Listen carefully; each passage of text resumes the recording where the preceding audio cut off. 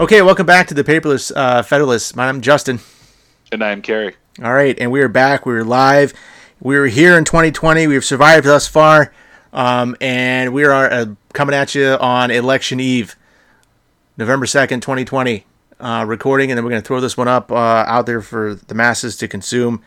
Thought we would do a special, just sort of one-off episode here to talk about the election, talk about specifically maybe even the Electoral College, because that is probably going to be a topic that a lot of people are going to have in their minds.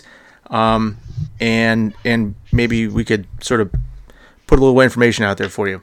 Kerry, I know that after the last election 4 years ago, and I said, hey, why don't we do a podcast about the Paperless Federalists? I certainly thought we would be done with the Federalist Papers by now. And that is clearly not what has happened. They are a morass. They suck you in, and they don't let you go. No, it's just like a New York mob family that just keeps pulling you back in. Okay. All right, then we're going there. Well, I was making like a reference to, I don't know, I'm sure it's a movie. Every time I'm gone, they just pull me back in. You know, I'm sure that's appropriate. Hamilton was a New Yorker. There you go. People should give us that. There you go. All right. So, anyways, last election, after what happened, there was a lot of talk about the Electoral College, and could a lot of the electors sort of band together and elect somebody else and be faithless electors, is the term. More than ever before tried. You know, so we're gonna touch about that. Let's give a quick sort of brush over about how the Electoral College works, and then sort of talk about it as a system. Prepared for that topic. All right, and then I also thought maybe we'd talk a little bit about faithless electors and some recent Supreme Court case that came down that talks about faithless electors as well. So I am not heavily prepared for that. All right, well, I'm a little more prepared in that. So, all right, because there was a case earlier this year that is interesting, and then some other developments about the Electoral College and how it might work moving forward. So, in that case, I guess summarize in chief. Do you think you could give us a quick, 30,000 foot view of the Electoral College?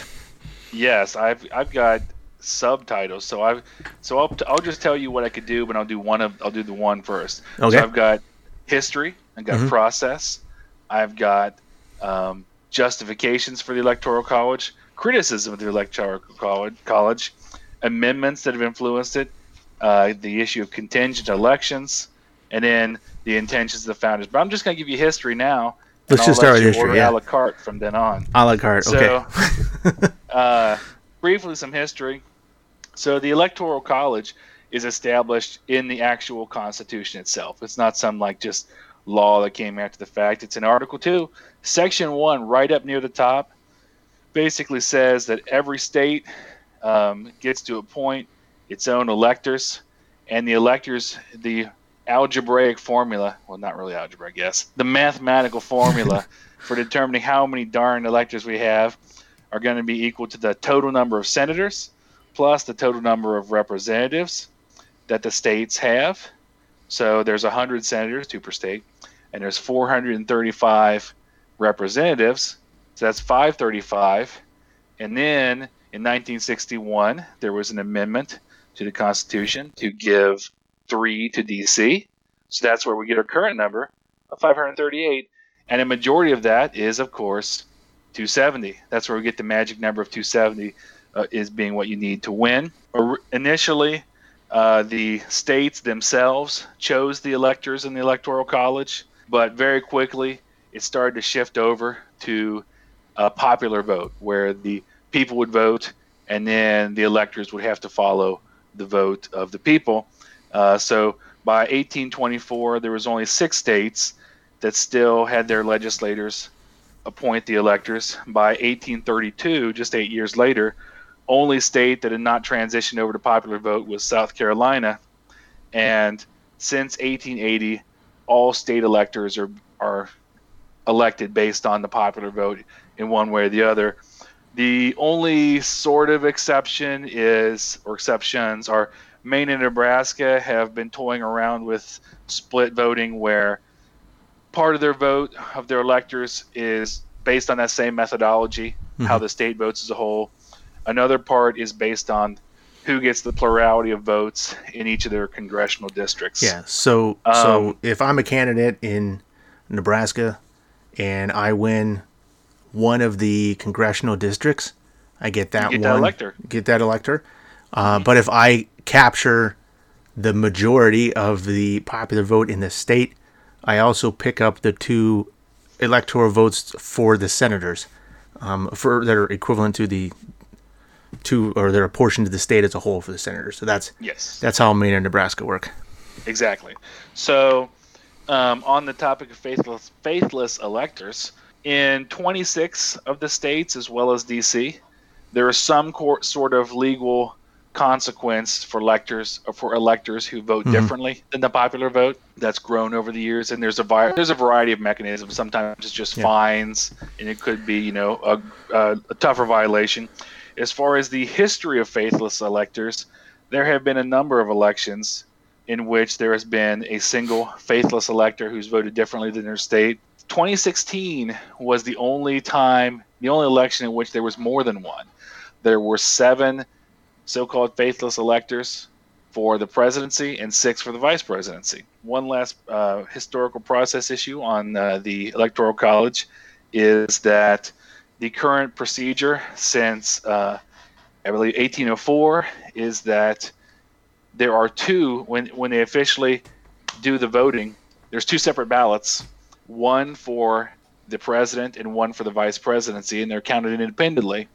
Whereas before that, they used to be the first place finisher is the president, the second place is the vice president. And I mentioned that as relevant because, again, who's our main Federalist paper author? Alexander Hamilton. And one of the plot lines in that musical was, of course, Jefferson becoming the president and Burr becoming the vice president originally, because Burr was the second place finisher. And that, despite the fact that there was animosity between them. And so they're from different political parties. Was resulting in a change where they're like, no, we want a more unitary executive where they're sort of on the same page and not at odds with one another. So that's my brief history. That's that module. All right. So let's talk then. Let's say that when it's all said and done, there is neither person secures a majority of electors. Nobody breaks over that 270 threshold. What's the next step then? What happens then?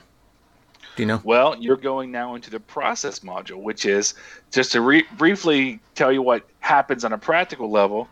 Once the state voting has all happened, on the first Monday after the second Wednesday of December, the electors all go to their state capitals and then cast their votes. And then the first week of January, it's usually January 6th at 1 o'clock, the vice president opens all the state votes and gives them to 4 different announcers who announce the votes to a joint meeting of the House and the Senate. And something that's actually interesting about that is the vice president then is the one who announces the official result. And so throughout history, there have been actually 4 vice presidents who've had to announce their own failure to become president. The most recent being Al Gore. Saying, hey, officially I lose. And here's what's interesting about that is when the electoral votes are being counted. Yes. It is possible for an objection to occur to a particular vote or a particular set of votes from a state. But you need one representative from the House and one representative from the Senate to sign off and say, yes, we both are objecting to this individual elector or this group of electors from this state. And they want to throw them out. Al Gore actually had to preside over objections in his own election as the president of the Senate. So, although none of the objections, and he denied all the objections, so there was no shenanigans pulled, but that was also sort of a unique kind of situation. So in that situation, though, when an objection is raised, my understanding is that what happens, if it's sort of certified that, yes, we have a valid objection, the joint session of Congress where they're counting the electors has to break.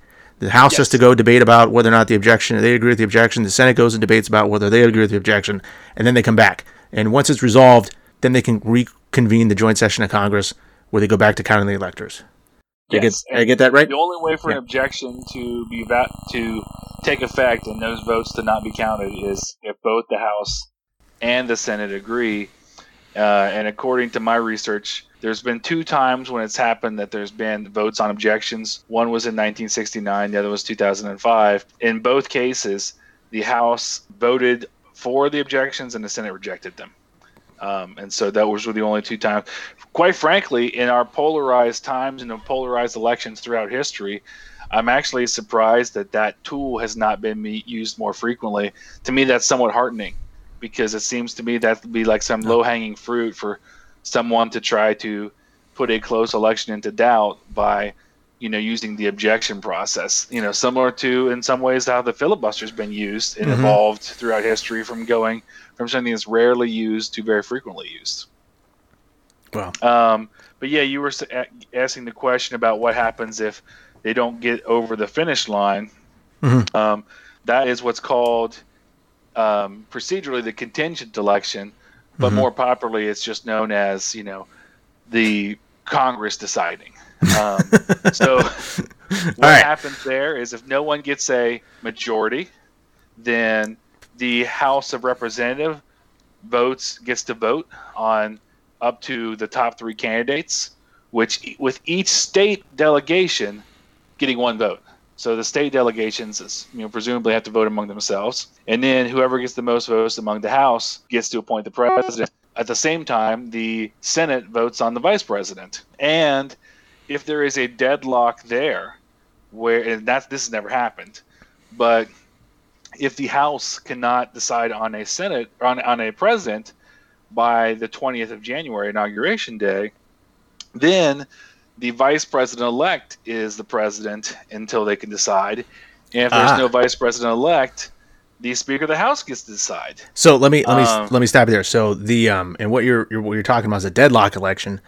In Section 3, the 20th Amendment talks about the House of Representatives, if they haven't chosen the president-elect by noon Eastern on January 20th, then the vice president-elect becomes acting president until the House selects a president. Section 3 also specifies that Congress may statutorily provide for who will be acting president if neither a president-elect nor a vice president-elect is in time for the inauguration. And under the Presidential Succession Act of 1947, that is the Speaker of the House. So, in today's world, if there's a deadlocked election and neither the House nor the Senate can then elect a president-elect or a vice president-elect, under the 20th Amendment and then subsequently under the Presidential Succession Act of 1947, the current Speaker of the House, which I believe is Nancy Pelosi. Well, I know it's Nancy Pelosi, but I mean, it'd be the newly elected Speaker of the House. Yes, if it flipped, it'd be Nancy Pelosi or whoever with the new Congress, the new Speaker under the new Congress, would become the, and it's not expected to flip, so it probably would still be Nancy Pelosi under the new Congress. So hypothetically, that would be how we could end up with a President Pelosi for a time, or President Pence, or President Harris. I bet not a lot of people have that at the forefront of their. That's not on your bingo card for possibilities at all. But that has never happened. But there have been a couple of occasions in which it's gone to the House. I think it's just 2. The one time we've already mentioned, Jefferson and Burr, where there was literally, I think it was like 35 ballots to finally, it was tied there in the House. That was the closest we got. 35 ballots until somebody broke, and their reasoning was if they didn't break the tie, then the Union was in danger. And the other one was the famous, I believe, the Hayes-Tilden episode where it went to the House to decide. When it ended up resulted in Rutherford B. Hayes being appointed. No, wait, that's not correct. That's not it. There was another one. There was Jackson. It was Andrew Jackson. Hayes-Tilden was 1876, and in that one, Hayes ended up winning by a single electoral vote. Okay. So we've had some close calls before, some really close ones, including times when it's gone to the House. And so that's basically an entire overview of the history process up to and including the tiebreaker system. Yeah. And there have been a number of amendments that have adjusted the system over the years. The 12th Amendment is the one that, tried to solve the problem of the Jefferson-Burr issue by having people who didn't like each other be president and vice president. And that was, so there's independent ballots for president and vice president. And then the the 23rd Amendment in 1961 is what gave the District of Columbia 3 electors of its own, in addition to the ones that the states have. All right. So now we're going to get to the part that I like the best. Throwing rocks? Throwing rocks. I got a huge sack of electoral sized rocks to start chucking here. Okay. I am just not a fan. I've never been a fan. I've never liked the system. I was that guy who, when I was 12 years old in 7th grade social studies, raised my hand when I was like, so your vote doesn't count then? And the social studies teacher said, no, it counts. I'm like, wait. It's an indirect election. Indirect. I'm just I am not a fan. And let me break down my top so many reasons why. Okay. Mm-hmm. Obviously, the one that pops in most people's mind is that somebody can win the popular vote, total number of votes nationally, and still lose the election. It's happened in 1876. But it is very rare. 1888, 2000, and 2016. So two recent modern elections. Everybody remembers Bush v. Gore and then Trump v. Clinton. The spread in the Clinton was, I think, ended up being a little over 2 million votes, whereas the spread in the Bush-Gore situation was closer to about 500,000 votes. So that's criticism number one. The other one is, I often hear people defend the Electoral College when they say, oh, well, it ensures that the candidates will go to all of the states, and it won't just become sort of like this sort of coastal election where they just bounce between major population centers, and it forces them to spend time in Iowa, or forces them to spend time in Montana, or, South Dakota, or someplace like that. But really, if you really stop and look at it, even in this election, or in, like if you could, I was looking at a graphic here from Bush Kerry, they spent almost all of their time, Pennsylvania, Ohio, Florida, Michigan, Wisconsin, Iowa, Minnesota. The swing states, Nevada, Arizona, Colorado. Okay, so instead of spending all of their time and effort in major population centers, they're spending all their time and effort in about 10 states in each election breakdown, and so that is and the concept of swing states then, okay, is another issue. It's let me get to that point in my outline here. Yeah, it's obvious that the process itself can sometimes determine and sway the importance of different places. I mean, it's as true in the general election as it is in the primaries with states like Iowa. If not for the Iowa caucus, who the hell among politicians would care about ethanol? Yeah, nobody. But because of Iowa, everyone does. Let me go to another reason. Okay, and this is the one that really bugs me, is that a person's value, an individual citizen's value, as far as their weight, is more important in, like, say, Wyoming than it is in California. Okay, because as the number of electors per person is much, or let me say this backwards. The number of U.S. citizens per electoral vote is much greater in California than it is in Wyoming. And those are sort of the two ends of the extreme, right? And then there are other states that fall in that spectrum. And it just doesn't seem fair that one person's vote somewhere should count more than the other person's vote somewhere else. I'm just so not a fan of that effect of the system. The other is that arguably it maybe discourages turnout and participation. I mean, if you're living in a state like Montana or Mississippi that are perpetually red, and you happen to be maybe a Democrat leaning towards the left end of the spectrum, why would you ever go vote? I mean, there's no shot that your vote is really going to affect anything. Well, okay. What about local elections? I mean, that would. Well, okay, no. I meant on the presidential level. You know what I mean? Yeah. Like, they can go, and I'm sure that local elections and judges, and I mean, all state ballot issues, all that is yes, absolutely. But when it comes to the deciding the president, like, I mean, when's the last time Montana ever went blue, or Mississippi went blue? When's the last time New York went red? Exactly. Yeah. You know what I mean? So or hey, I was lived in Illinois for a while.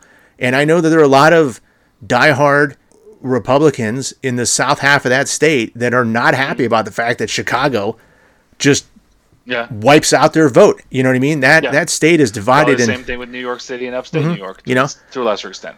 But there's a huge, I mean, Chicago's like the third most populous city in the nation. So when it casts, Cook County just hits the scales, there just are not enough Republicans in that state to balance it out. So, and that's true in every non-swing state.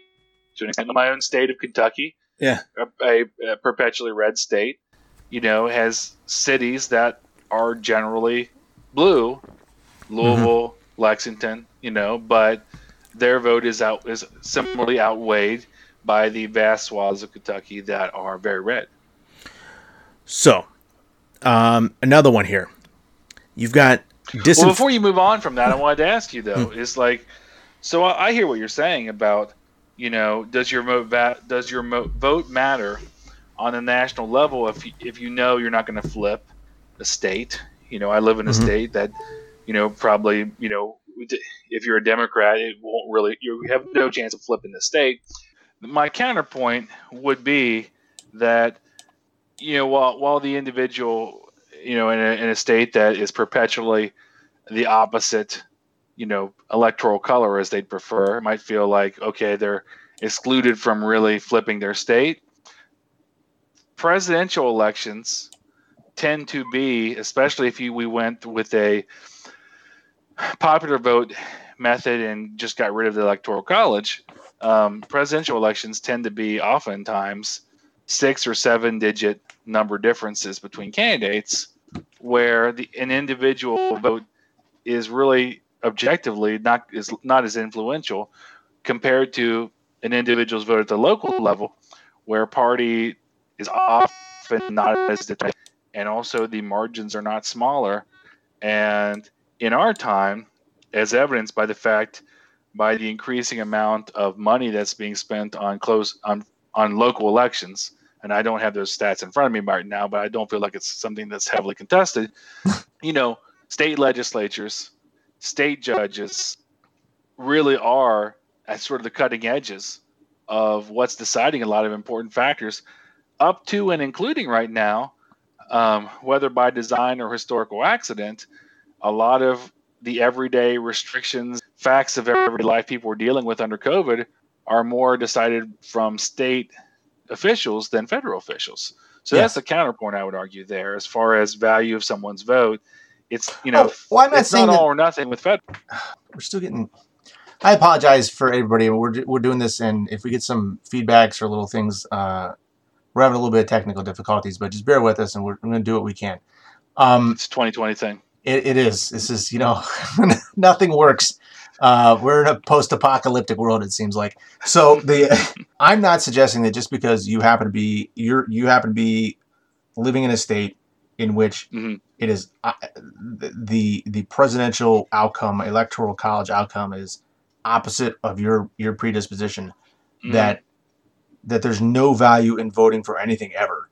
It was just that with regard to the presidential election, you may feel sort of disenfranchised and think, why would I bother going? Because it's never in my 5 lifetimes am I ever going to see this thing flip to my state flip to be along with me. Now, the other thing, another reason why I don't like the Electoral College, disenfranchisement of U.S. citizens in U.S. territories, Puerto Rico, Northern Marina Islands, the U.S. Virgin Islands, American Samoa, Guam, all U.S. citizens, no say,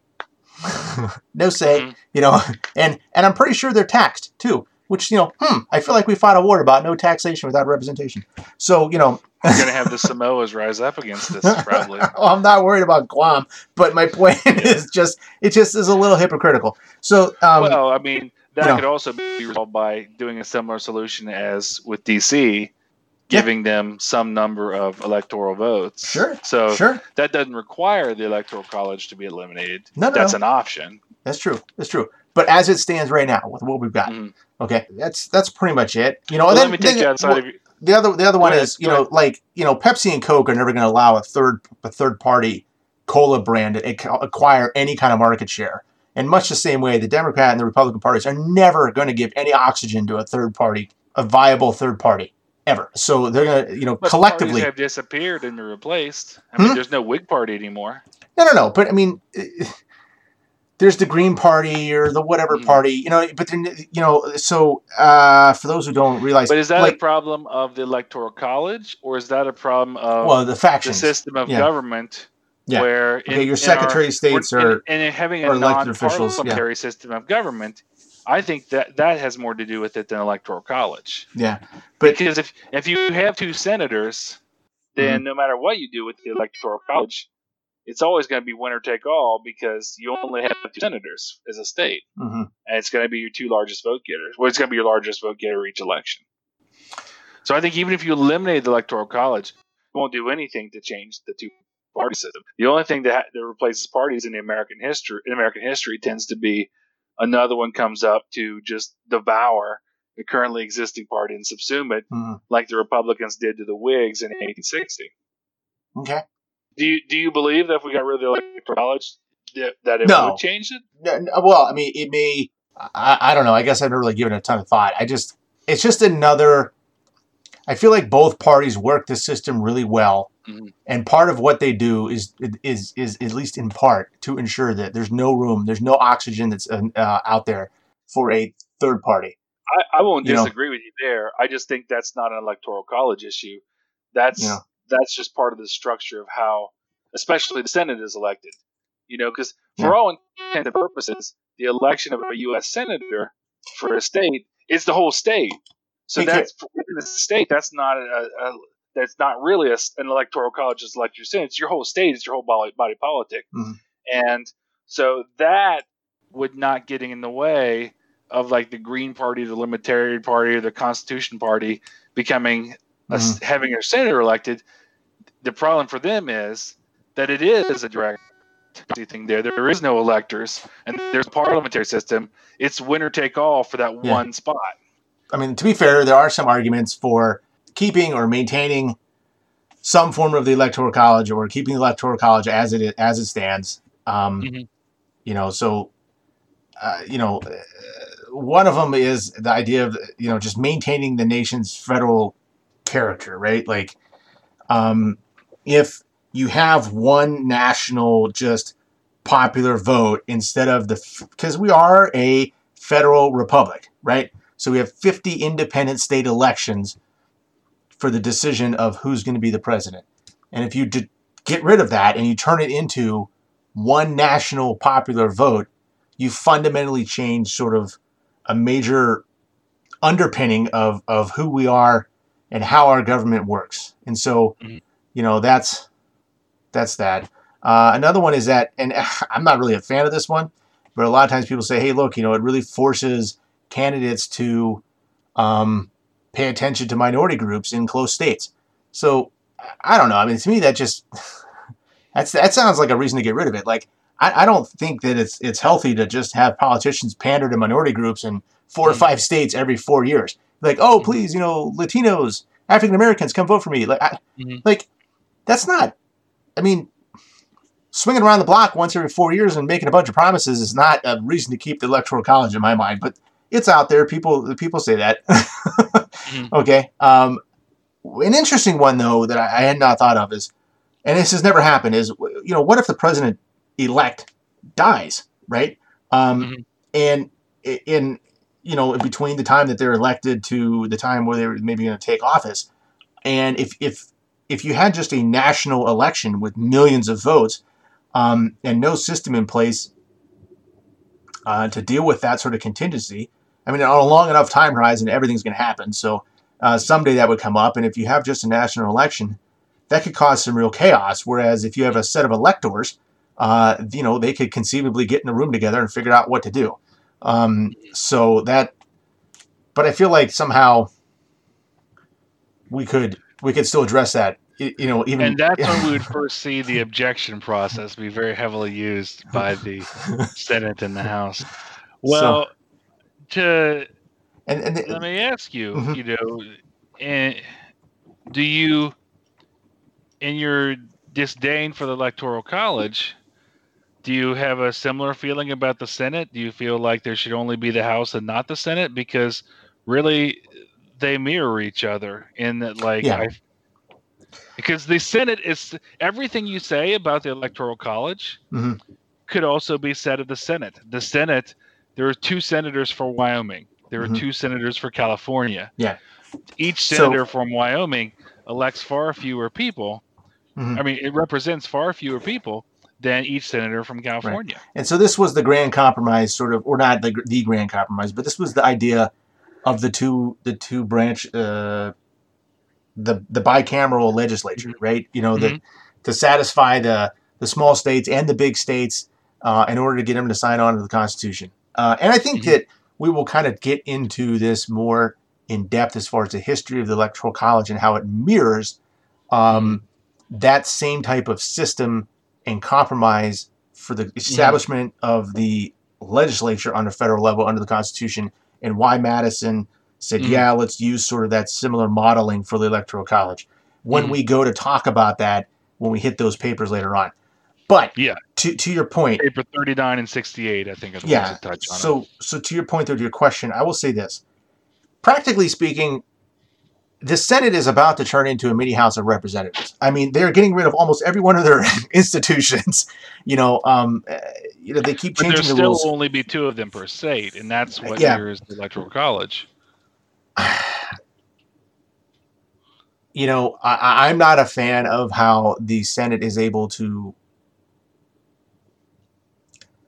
grind things to a halt. Although at the same time, I can very easily understand the need to slow government so that it doesn't just slingshot back and forth with the whim of the day, and you end up with some sort of legislative whiplash. It's very intentionally not a purely populist institution in the way that the House is. Yes. So that was, the Senate was always referred to, not always, but I mean, it's commonly referred to as the saucer that cools the cup of the House, right? So the House is a boiling cup of water, and you put it on the cool saucer, and then you get a nice cup of tea in the end. They're talking about getting rid of the filibuster now. And I can understand the arguments to get rid of it, but at the same time, the whole point of the Senate was to make sure that any legislation that made it through had a majority of appeal. And I think that's a reason. There are reasonable arguments to be made that the Senate, in reality, has not fulfilled the obligations of the Senate in theory. Yeah. But as far as the Senate in theory, that's the question is, because I think it's hard to argue that you should abolish the Electoral College without also taking that next logical step and saying, and we should also abolish the Senate, because their structure is identical. They're identically not one person, one vote in the way that they're structured intentionally. So this is what I will say. I'm not a massive historian of a student of history of the entire world. I know that there have been. I know that there have been governments that have direct popular votes. Yes. And I know that they have failed. And some have succeeded. Some have succeeded. But I don't know if the reason for the downfalls is because of the populism that can take hold in a direct popular type of democracy. Just popular vote democracy. And if maybe having this electoral college system prevents that sort of just runaway populism from corrupting the whole government as a whole, and that may be a reason to keep it around if that's actually true. As far as electoral college and how I feel versus the Senate, I guess to me, the Electoral College is a very once every 4 years kind of thing, and it has such an impact on the executive branch and all of government then moving forward, because whoever wins the presidency sort of sets the agenda for the country, and whereas in the Senate, it's on this bill or that bill, or whether or not judicial nominee moves forward or not, and that kind of thing, and its impacts is more diffused over many different things, and so it's not it's not as crystallized as it is for the presidency. So, but with the abolition of things like the filibuster, yeah, it's becoming more wide-ranging in its authority. Very similarly to, what you were described to the Electoral College. I think my biggest concern with the individuals who have argued for the abolition of the Electoral College in the heat of the historical moment is the thinking that it's just this thing, this detached institution in and of itself that you can just discard easily without looking at anything else, as if it's disconnected to the entire structure of how the framers structured things. And I think that you can't do that without putting it in its context, because again, it's a mirror of how everything else in America is set up as far as how we run things. It's like it just as the House and the Senate are the compromise between direct democracy and in indirect democracy in the Senate. The Electoral College is that compromise between this Jeffersonian populist direct election and the opposite, which was the idea of, well, the state legislatures should appoint the electors and they should elect the president. Again, the Jeffersonian direct democracy approach, yes, it's just whatever the people want wherever they are. And that's that. Whereas the states, if they would have had their way, it wouldn't have been electoral college elected by the populace of the states. It would just be the legislature does it, and those electoral representatives, their main concern then is, what are you going to do for my state?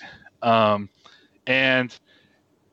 like so many things in American government, I think the statement of Churchill, I think the strongest defense here is the Churchillian defense of, it's the worst idea except for everything else that could be tried.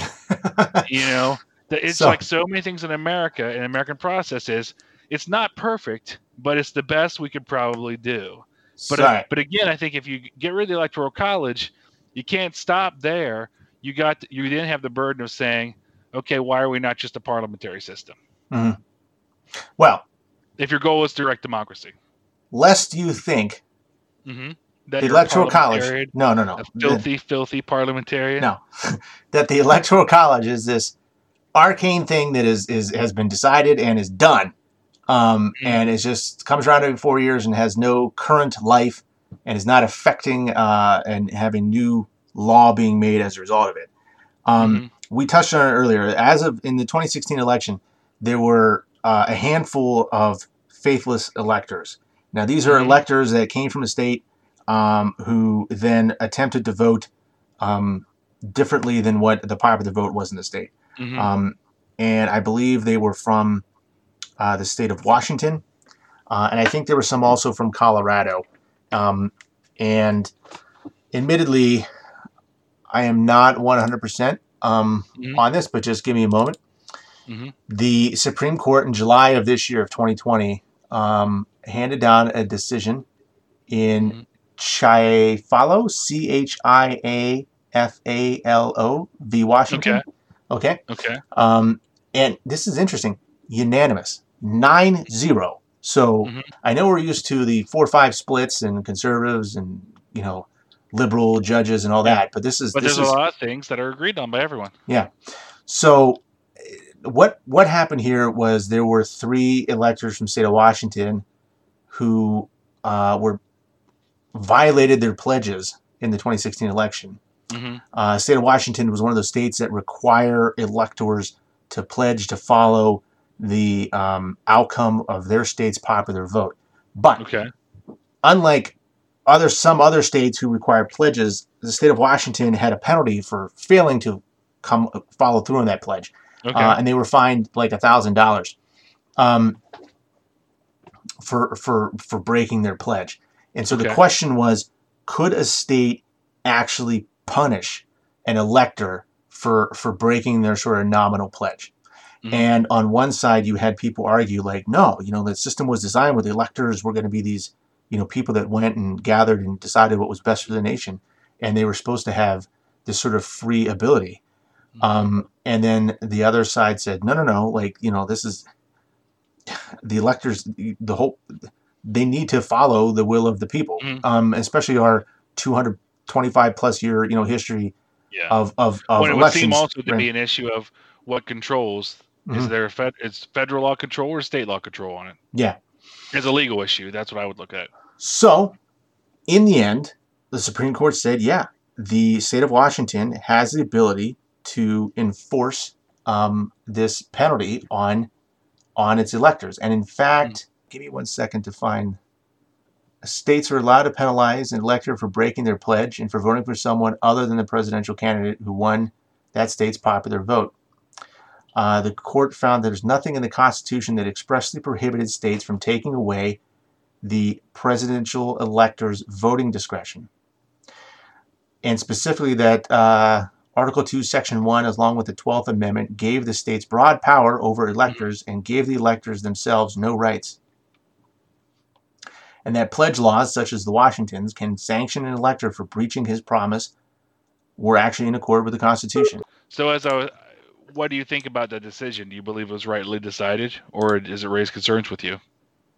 So, well, here's what I'm going to say. So I don't know if you're aware, but as of July of 2020, there are 15 states, as well as the District of Columbia, that have joined what is known as the National Popular Voter State Interstate Compact.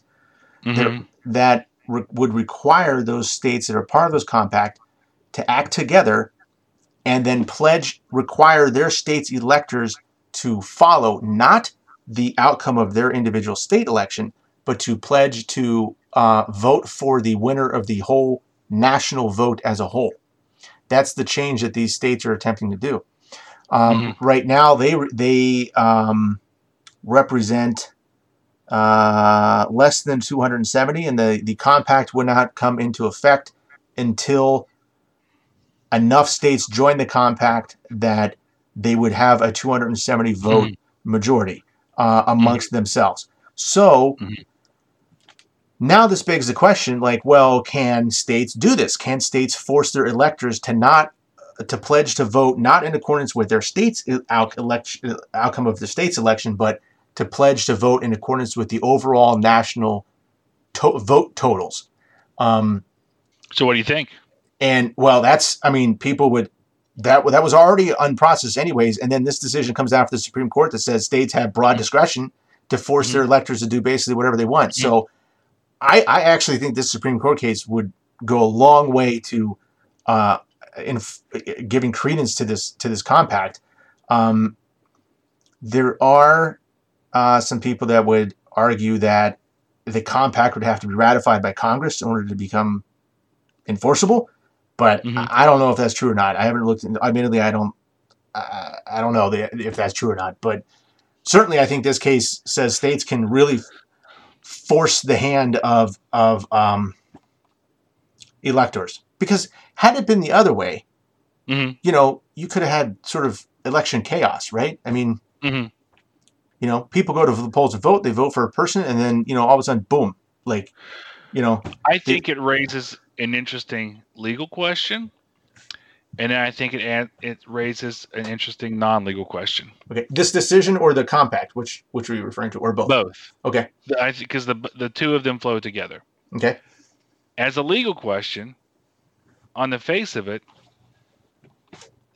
it appears to be something that would be workable because the same logic that supports the broad discretion of a state to enforce its will upon the electors would also flow if they did something like that. Because again, originally before it started trending the towards popular, following popular vote early on, it was originally intended to be legislators would appoint them. That said, I think if something like that happened, then that would be one of the first things that would trigger possible objection processes of happening at the congressional level. More frequently is what you're talking about. Well, the first time it happened, I think it would be it's a possible constitutional crisis in the making, frankly, especially in the polarized times in which we live. I think you'd have a lot of people, you talk about, you make these, you hear right now people talking about possible violence on their, following an election. If you had a really close election and the Electoral College would show one person winning, and all of a sudden, Electoral College as it stands today, as it stands today, and has stood for 200 plus years. And then this state compact, not including all of the states, outside of a constitutional amendment process, having a different winner as a result. I think you're talking about the potential of literally all hell breaking loose. And so I hope that these states know what they're doing when they're literally playing with fire. And then number two, the discussion that we've just been having about the one person, one vote almost completely flips on its head here. Say you are from one of these states, you vote for candidate X, your whole state overwhelmingly votes for candidate X. You vote for Jim. Jim is your candidate. He wins 60% of your vote. But your state is in this compact. Yeah. And suddenly, your vote, Sally wins the whole national vote. Yeah. Your vote to make up for the hurt feelings of some other states whose Electoral College votes otherwise went differently than they would have anticipated. Your vote is essentially being completely discarded. So, in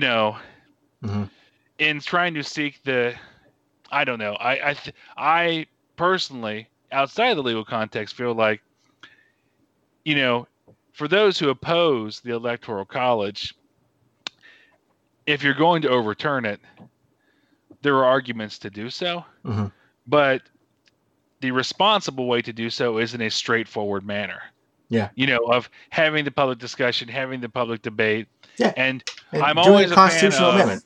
You set the rules before you know the outcome. And that's one of the big problems I've had with the discussions lately about the Electoral College is they appear to be more linked, with some individuals, more towards frustration with a particular outcome more than, for the duration of our society. Because again, it's like if you're going to do it, I think you have to do it straightforwardly. I think the best way to do it would be a constitutional process that, get it, make a constitutional amendment, which is how it's been changed in the past, and have everyone know that it will affect future elections. It's not something intended to change the rules on an election that's already happened. Because that's the only way I think you could really change a rule like that that's been so long-standing is to do it in a straightforward manner, prospectively, and not reactively. So in talking about Electoral College like we have been, I wanted to just sort of bring up this recent case in the Supreme Court, 9-0, a 9-0 decision, which doesn't happen very often in modern times. So when it does happen, it's really worth taking note. Now, the and because we might get in a situation again where after this election, people start talking about, maybe the electors will be faithless and they'll shift and whatnot. So not every state has any kind of requirements. I mean, I think there's like 30 or 35 that have some sort of pledge requirement. So there 26, are those 26. Oh, 26. Okay. 26. All right. So there are those states out there that there's nothing binding the electors to do anything. Now the Supreme Court has said that states can do that. They can not only make them take, there's an earlier Supreme Court case that said they can require a pledge of to follow the popular vote. And this more recent one said, and they're able to punish them if they don't follow the vote, or recall that elector and replace it with a different elector who will follow the pledge. But that's not uniform through all the states. So I wanted to sort of set this tone and needed to be. But I wanted to sort of talk about today, because I feel like there's a high probability that we may be having these conversations again. I mean, I hope not. I hope it's a very clear outcome. That would be great. But in the event that it's not, there's a real probability that we'll be talking about electors and requirements and whether or not, an elector has to be faithful or not. And really that boils down to if an elector has to be faithful or not comes down to what state that elector is coming from and what the state laws are that requirements for electors in that state. It's not a national requirement. In a way, my perception of domestic politics is that regardless of that case, why is it that more states than 26 plus DC don't have such laws is because it's so little at issue. I mean, frankly, the case you talked about where the penalty is $1,000 for the stakes we're talking about, and the level of income that those individuals probably have, $1,000 is practically chump change. In reality, and you can tell me if you think I'm wrong here, the real deterrent for those electors not flipping is not the state law or fine or penalty or whatever. It's who they are and what the real consequences is.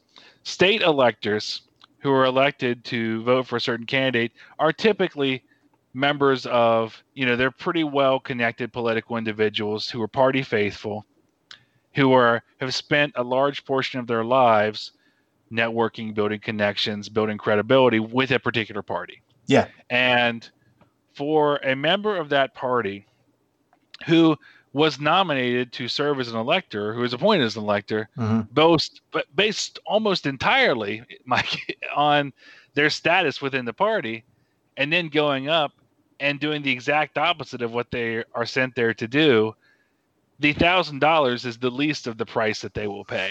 That's true. I mean, if you were someone who is like a Republican Party chair, and in a particular state, and you go up to the state capitol and you vote for the Democrat, I don't think you're going to continue to have a successful political future in your state Republican Party. You're probably done.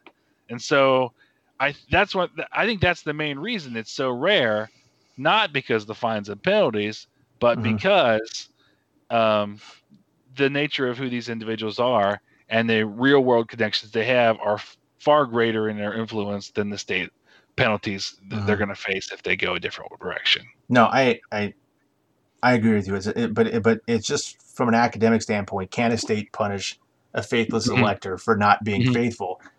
Supreme Court says yes, but that doesn't mean every state has it on the books as far as punishments or even pledges required. I mean, there are plenty of states out there electors can literally do whatever they want. So, and I would have been surprised if the Supreme Court went the other way on that, because again, like when those provisions of the Constitution were written, it was pretty expressive. The compromise was that they were going to give heavy influence to the state legislators, and to preserve their interests and their ability to advocate as states and not as individuals. So I would have been surprised if it went the other way. Just a programming note. I was looking at a article here that said 32 states have some sort of faithless elector law, but only 15 of those remove, penalize, or simply cancel the votes of faithless electors. So even if you have a pledge of some sort, only 15 of them, Michigan, Colorado, Utah, Arizona, Indiana, Minnesota, Montana, Nebraska, Nevada, Washington, California, New Mexico, South Carolina, Oklahoma, and North Carolina are the states that have some sort of penalty for failing to follow through in one form or another. I must have had out-of-date information. That's all right. It's I just don't want to get. We're trying to cram a lot of information into it. Hopefully, it will be at least somewhat entertaining or informative. This is one of our more educational episodes. Podcast, but I don't know. I mean, I think we some things to think about. Here's at a minimum. This at least hopefully gives a few people something to listen to while they're voting tomorrow if they have not already voted. And so I'm going to end this podcast with the plea that just if you haven't voted, let's not. You don't end yet. Okay, all right. Throw it out there because I was going to say I think one of the strongest arguments that someone could bring now against the Electoral College is that for people who are, very much into the historical aspects and the conversations of how different parts of the Constitution came about, I think it's pretty hard to argue that the electoral college today is working as intended, because generally that time, one of the things that the founders took as a given and were completely wrong about, and we've read in several papers where they hinted at it, was this idea of like, you're going to have these upright, moral, skilled individuals who are just going to do everything for the good of the country, and that's all they're going to think about. And like, there's factions, but nowhere have we seen so far that political parties are part of anything. So similarly, we'll have to remember this when we get into 39 and 68, expressly in the Federalist Papers, when they discuss this electoral college system, it's pretty consistent with the other things that Madison and Hamilton talk about, which is you're going to have these wise men who are so well educated, just completely benevolent, and have the best interests of the country at heart, and they're going to come together and be so informed and so civic minded that they're just going to get together like a Greek assembly, or of the wisest minds in Athens, and deliberate and just choose among their collective knowledge the best president.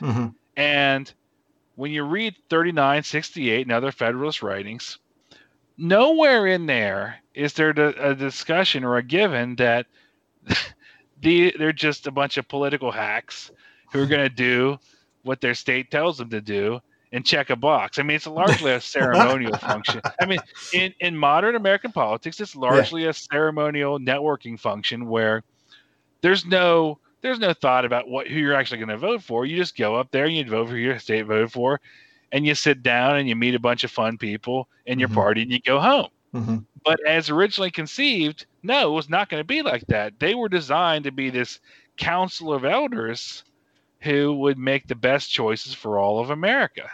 And that's not what we have. It's easy to understand that's not why we have. It's easy to understand that's not what we're using, because could you imagine the chaos? It's hard enough to get people to be informed about just the actual political candidates on their ballot, especially as you go down the ballot into like local city council, your state rep and whatnot.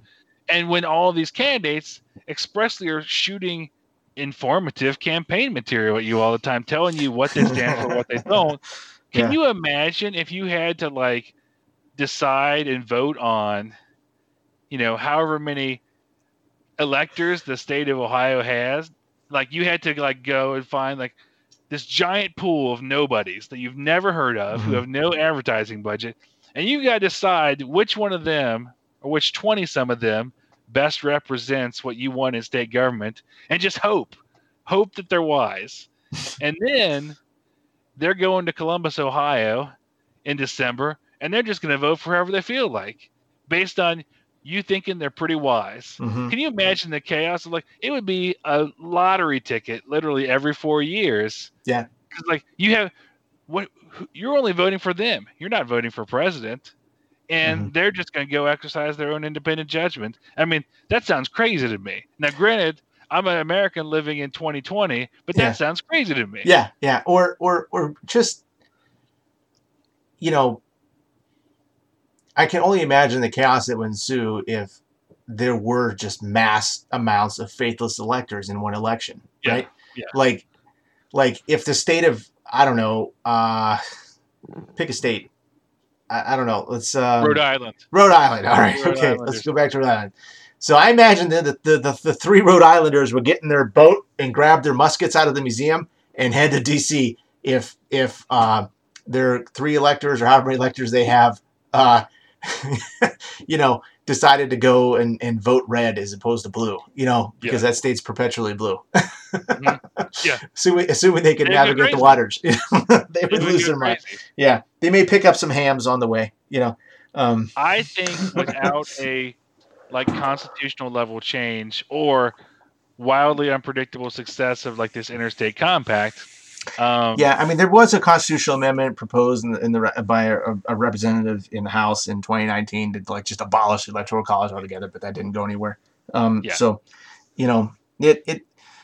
there are attempts to modify it. There are attempts to get rid of it altogether. But it is sort of where it's at.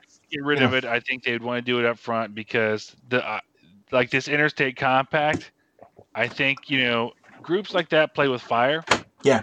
Just because, it sounds like it was a bunch of Democratic leading states based on the assumption that. Oh yeah, no. If my memory serves me, it was the states, Democratic states in the DC, like after the 2016 election, said, "Okay, guys, we're going to band together." Yeah. And so the assumption is, the Democratic candidate's always going to win. I wonder if it would be curious to see if that presumption was ever reversed, if they would feel so strongly still. That's always the real litmus test in politics is if you're willing to commit to a process when you're not certain of the outcome. Yeah. That always lends a lot more credibility. And that's why I say that if it happens, it should be a straightforward process in which there's a lot of public discussion and it doesn't apply for 10 years or something. All that said, I will now go back to my earlier plea that Carrie interrupted. Thanks, Carrie. I have no more interruptions. Except that one. So,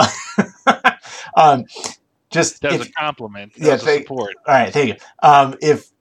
If you haven't voted yet, tomorrow's the day. You got to get out there. You got to vote. Stand in line. I can't tell you how important it is. I know that when I was younger, I didn't quite feel that way. I felt like, hey, the Electoral College, I'm not really electing the president anyway. So,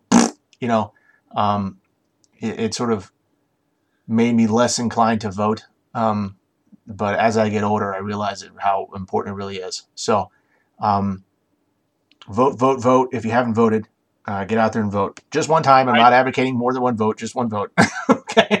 But I join you on that, and I extend it to even if you live in a state where you feel like you have zero chance of affecting the presidential election. Yeah. Your local. Oh yeah, no, go. Yeah, absolutely. Local, vote for your city council. Vote for your school board. That we live in a time dog catcher, whatever. The local affects people more and more, and they're starting to realize it. And vote your conscience, vote your principles, and if you get nothing outside of it, then you get what I get out of it, which is feeling the self-righteous ability to complain about everyone you disagree with, which is usually everyone. So vote for yourself if no one else, and to get the ability to complain about all the people you didn't vote for who are doing things that are obviously foolish. There you go. So on that very upbeat message from Carrie, we're going to... You also get stickers. What'd you say? What? I said you also get stickers. There you go. I mean, the sticker makes it all worthwhile. To your children. There you go. You can come home and tell your kids, say, don't say I never got you anything. Here's a free sticker. There you go. Anyways, we're rambling on. Thanks for anybody who's still out there listening. I know we just posted an episode that we originally recorded over a year ago now. Last fall was difficult, and obviously 2020 has been 2020, and it's a hellscape out there. I hope everybody is okay and surviving. Sorry, obviously, to anybody. Our hearts go out to anybody who's been affected too terribly by this year. Definitely. But hang in there. There will hopefully be brighter days in the future, and make tomorrow a good one. Get out there and vote if you haven't voted. We have more episodes already recorded, and we will be publishing them hopefully on a semi, frequent and regular basis. And then we're going to continue to record more and get those out as well. So we're going to try to not go dark again, but Carrie and I just do this just for the fun of it. Nothing monetized here. We're just two guys. So we are that. And with that, we'll say good night and good luck and see you guys next time. Speed. See you on the other side of the election, guys. All right, take care. Bye-bye. Bye.